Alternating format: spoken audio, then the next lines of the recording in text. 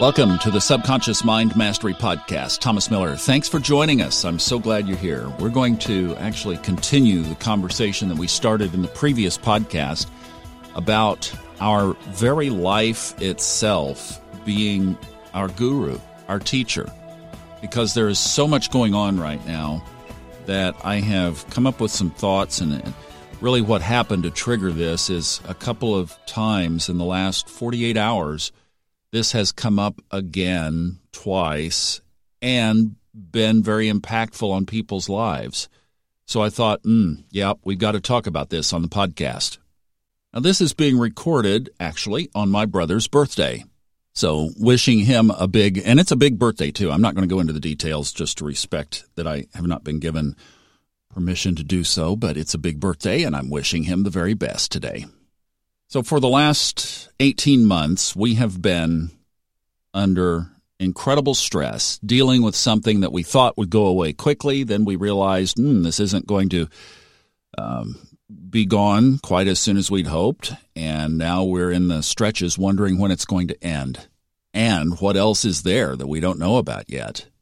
We've lost friends, loved ones, associates.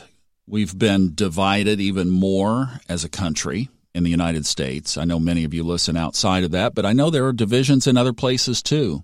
And we're trying to make sense of it.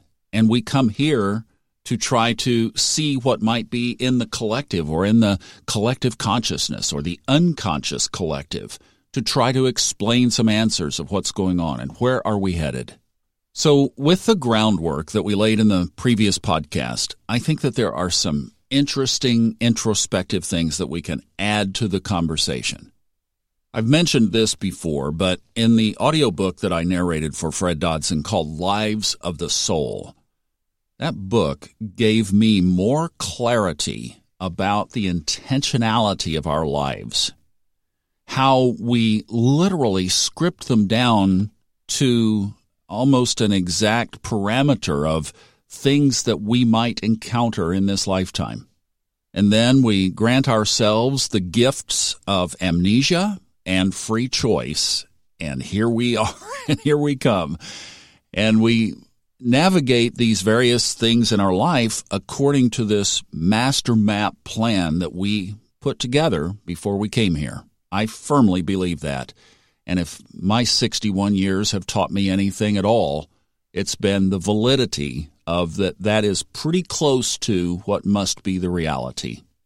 And then I found for me what interprets very well as the map to that path, the map to that plan, is reflected by the stars in our natal birth chart, which is representative of the snap moment we were born and gives us the energetic alignments that we are going to deal with and work on in our lifetime.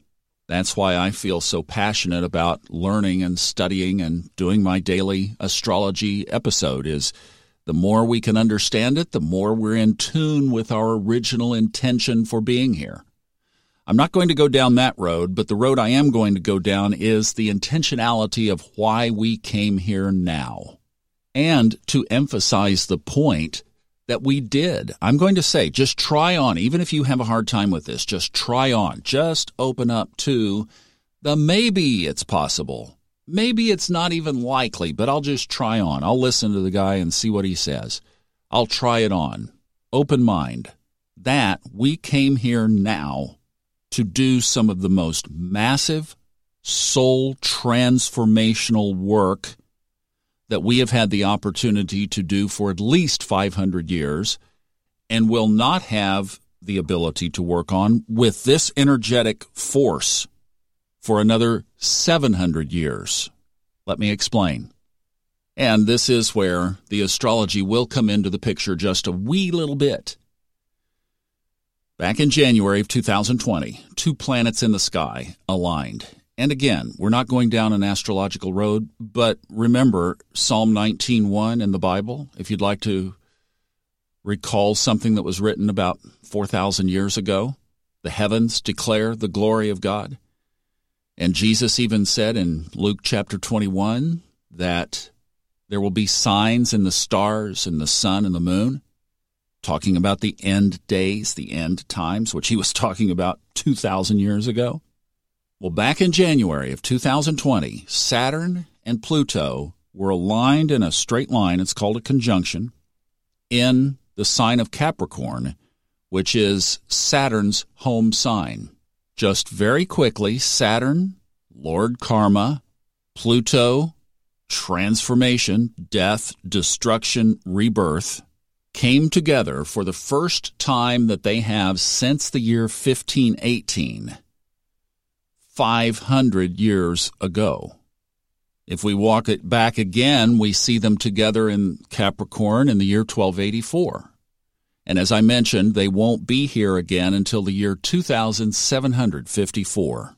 So what's the big deal? Why are we looking back at the year 1284? Well, 1284 was a very clear period in history, as were the 1300s following it. That was basically the bridge between nearly the millennia-old period of the Dark Ages, transitioning to what became, many scholars say, the greatest time to be on the planet, the Italian Renaissance. And my goodness, what an incredible transition that was. But during that time, there was a global cooling that resulted in a global famine, that resulted in an economic crisis that then was culminated by the bubonic plague, the Black Plague of the mid-1300s, and from those ashes emerged the Italian Renaissance. And right at the beginning of that whole string of events that lasted nearly 100 years was the alignment in the sky of Saturn and Pluto. Well, as we move forward, the dominant political powerhouse of Europe was Rome. And over the 250 succeeding years, basically it became very corrupt, very restricting, and a little German monk priest by the name of Martin Luther tacked a 95-point thesis onto the door of the Catholic Church saying, we're not going to abide by this anymore.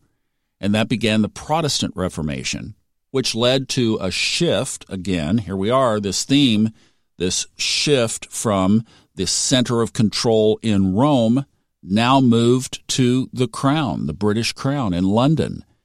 And over the next 250 years, the sun never set on the British Empire, and it became corrupt to the point where 250 years later, in 1776, some colonists said to the king, we're not paying your taxes. You can come over here and collect your tea, too, by the way.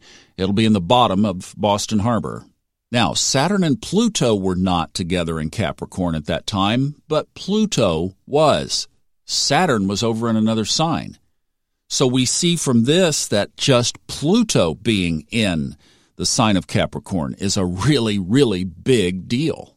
And, of course, that led to the founding of America, which led us to where we are today, a country that has been very great, very influential, but after the 250-year cycle has become corrupt. And here we are again. Saturn and Pluto in January of 2020, all of us became aware of this thing called COVID-19.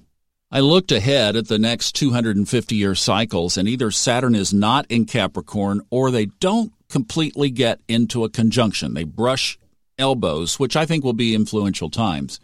But the next time that they align at exactly the same degree and minute in Capricorn is not until the end of 2754. So if you didn't get enough of this one, you could set a soul calendar reminder. Be sure to incarnate back in 2754. I want to be here. So what does all this mean? Well, what it means to me is that we incarnated intentionally during one of the most powerful, impactful, transformational energies that the planet ever sees. It is so rare, and we all chose to be here now.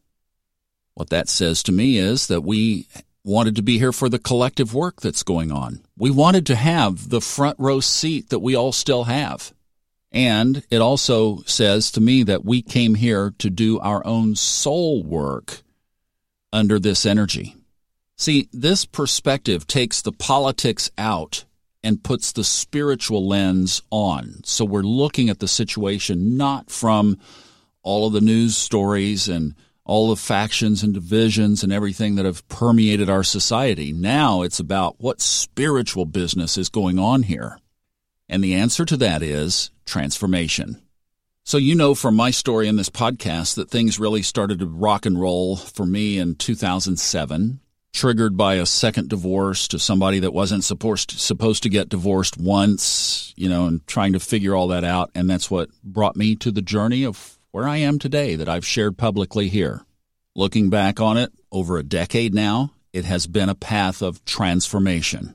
And the onion is still peeling. So I think all of us are in that paradigm somewhere. Either we've faced our demons and we have started to work through them, or we just recently have had some kind of experience like I had back in 2007, 2008 that triggered the process. Or maybe you're a tire kicker and just looking for answers and are saying, oh, you know what, this might make some sense. And I'm not right here. This is just my thought, my speculation. But if you follow the dynamics of energy, you realize that if so many people around the world would elevate their consciousness above the fray of what's going on, do their own individual transformational work, then that collective whole would begin to raise the energy level of the planet. And I definitely think that there are way enough people that if gathered together and doing this work collectively could change things. Absolutely, they could. There are enough. But the difficult part for every one of us is when stuff gets triggered, when things come up, when the insecurities come up.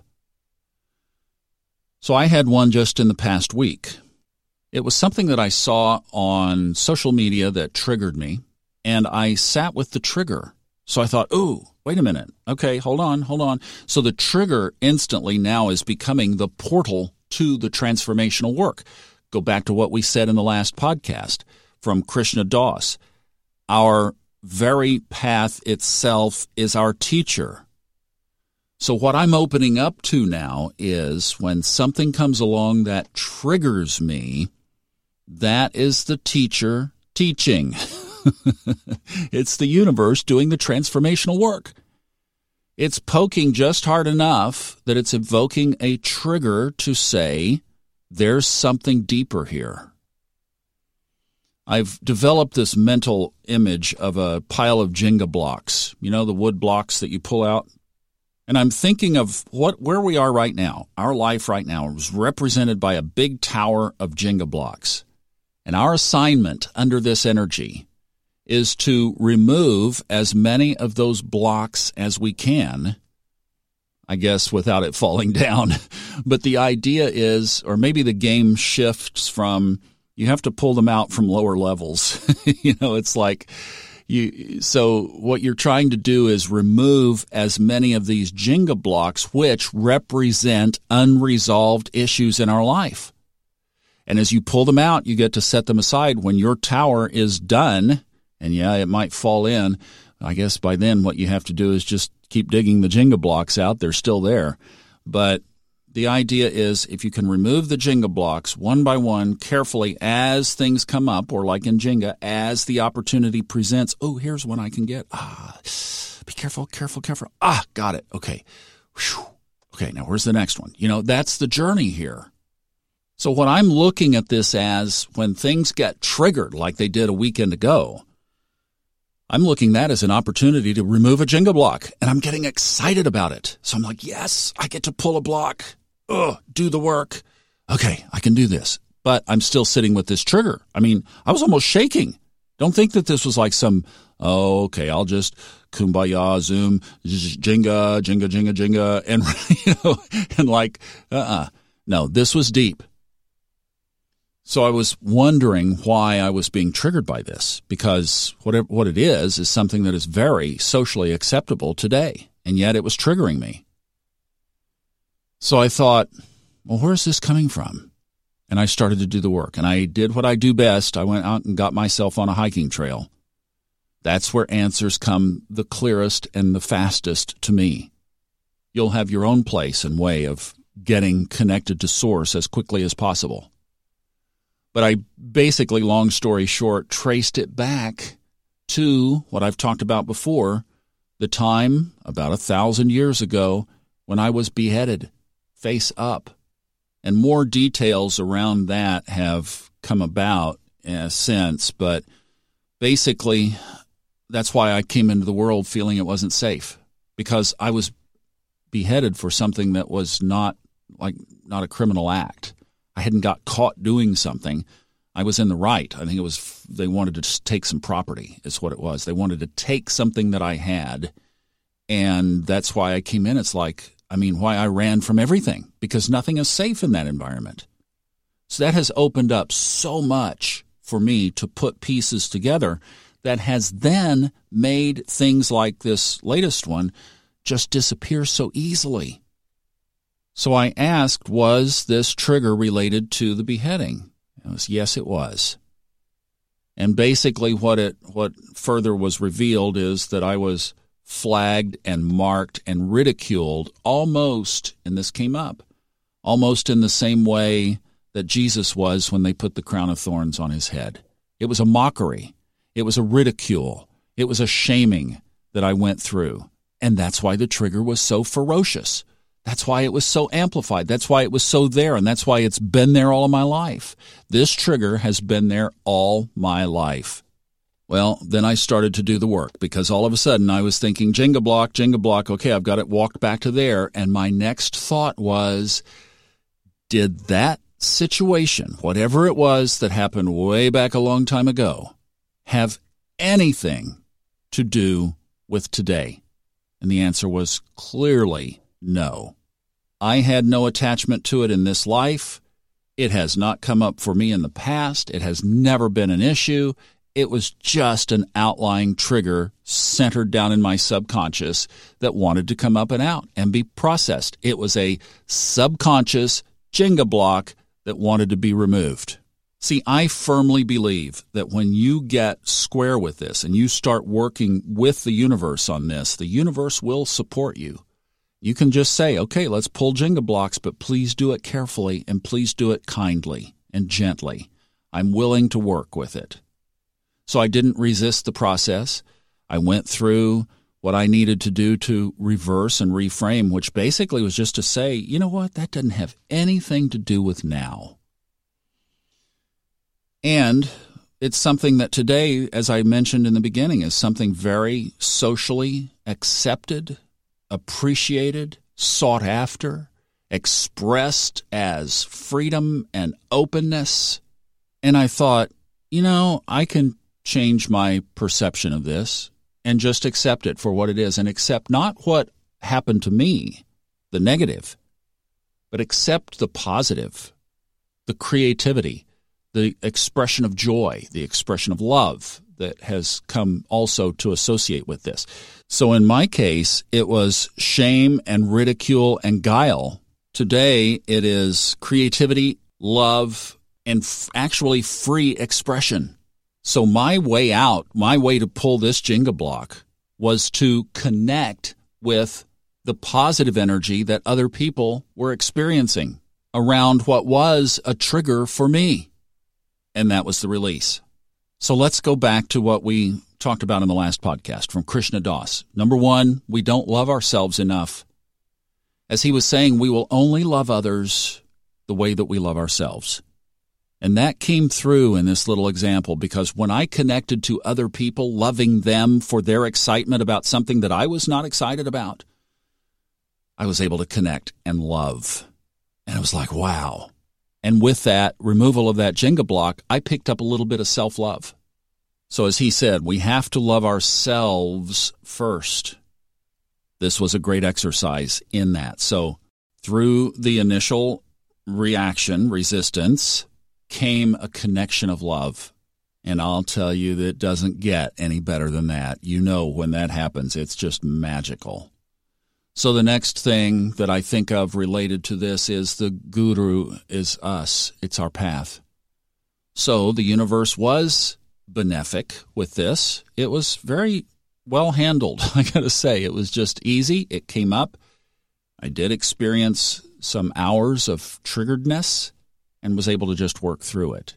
And with that was expressed gratitude of saying thank you to the universe for helping me pull that Jenga block so easily. And then honoring the fact that the path is our teacher. That whole concept has just become huge to me because in the scope of this energetic journey on planet Earth, when I narrated Lives of the Soul, one thing Fred said in there was talking about not having to come back to Earth anymore. You get to a point where you can transcend. You can go on to other realms. You can go on to other roles, such as spirit guides, things like that. And I realized, I thought, Fred Dodson is on that track, but I'm certainly not. I'll have to come back more times. And then it's just dawned on me, no, wait a minute. You don't have to. This energy under Saturn and Pluto is so strong, folks, it will not be here for another 700 years. So I'm thinking I can get my Jenga pile completely disassembled before I get out of here. I can do this. So why not be one who releases from this cycle of incarnation under this Saturn-Pluto energy? And I know I might be talking crazy, crazy stuff here. I get it. Just, again, go with me to Fantasyland here. Because if it's true, then you could transcend as well. But what we have to do is take all of these reaction points and frame them up as the universe giving us an opportunity to pull a Jenga block. And from there, the game is up to us because we can resist it and we'll create problems with the Jenga pile. Or we can get in there and roll our sleeves up and do our work and let it go and process it and let the universe show us where the pain point is. In some cases, do the opposite. In some cases, reframe it. But again, just right down to the nitty-gritty of where we are as this is being recorded. If you see an article about vaccinated people this or that, or unvaccinated people this or that, or the government's doing this or that, or science is doing this or that, Congress is doing this or that, triggers something, go into that trigger. That's a Jenga block. You might say, but Thomas, people are dying from this. Don't minimize it. Don't just make it a game for people to transform themselves. People are getting sick and dying. I totally get it. And that's a Jenga block. See, I'm advocating that if we're going to go into other realms and teach other people, that we have to become non-reactive. And that opened up this. A couple of days after my resolution of this particular issue, the story of Jesus and the woman at the Samaritan well came very strong to mind. And since I've been changing my ways and kind of shoved all of my past religious teaching to the side, I've been revisiting a lot of it lately. And one of the areas that came up was Jesus' teachings. Okay, so he was the greatest teacher. He's the way shower, Christ consciousness, all this stuff. And I was having a hard time piecing that together. And then this story came up. And I was like, oh, I got it. I totally got it. So very quickly, the setup is Jesus, a Jewish man, was traveling through Samaria, which to a Jew in that time was considered a half-breed, a lower case, a lower life form, and there was tremendous discrimination against each other. They hated each other, basically. And it wasn't cool for women and men to be talking unless there was some kind of official business.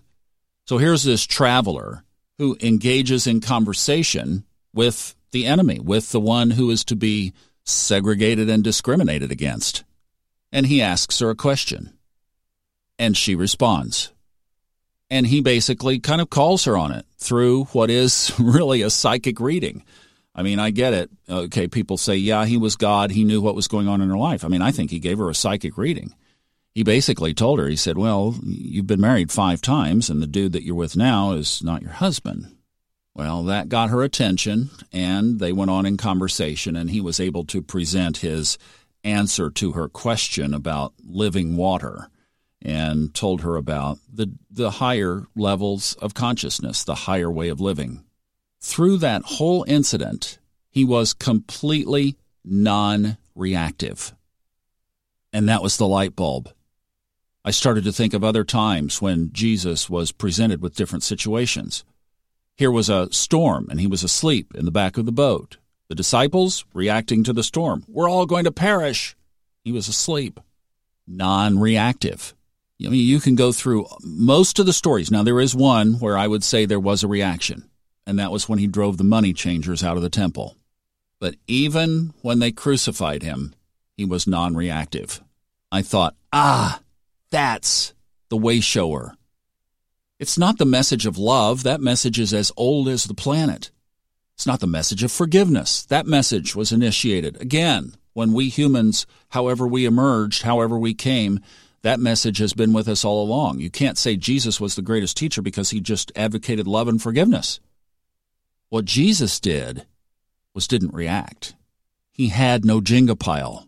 So if you and I are going to get to the point where we transcend this incarnation, reincarnation, come back again, work on our energy, work on our karma, why don't we just realize that we are here during the most powerful period since 1284/1518, and that will be until 2754. Why don't we use this window to clean up our Jenga pile? At least take it on. If nothing else, it will make life a lot more interesting and fun to be in a position of sleeping through the storms. I'm Thomas Miller. Thanks for listening, and enjoy the journey.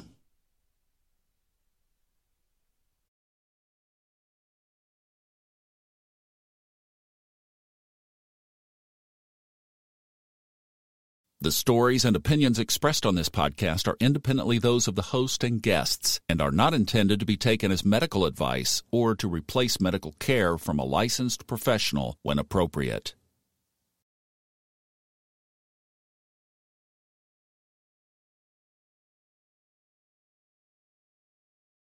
The stories and opinions expressed on this podcast are independently those of the host and guests and are not intended to be taken as medical advice or to replace medical care from a licensed professional when appropriate.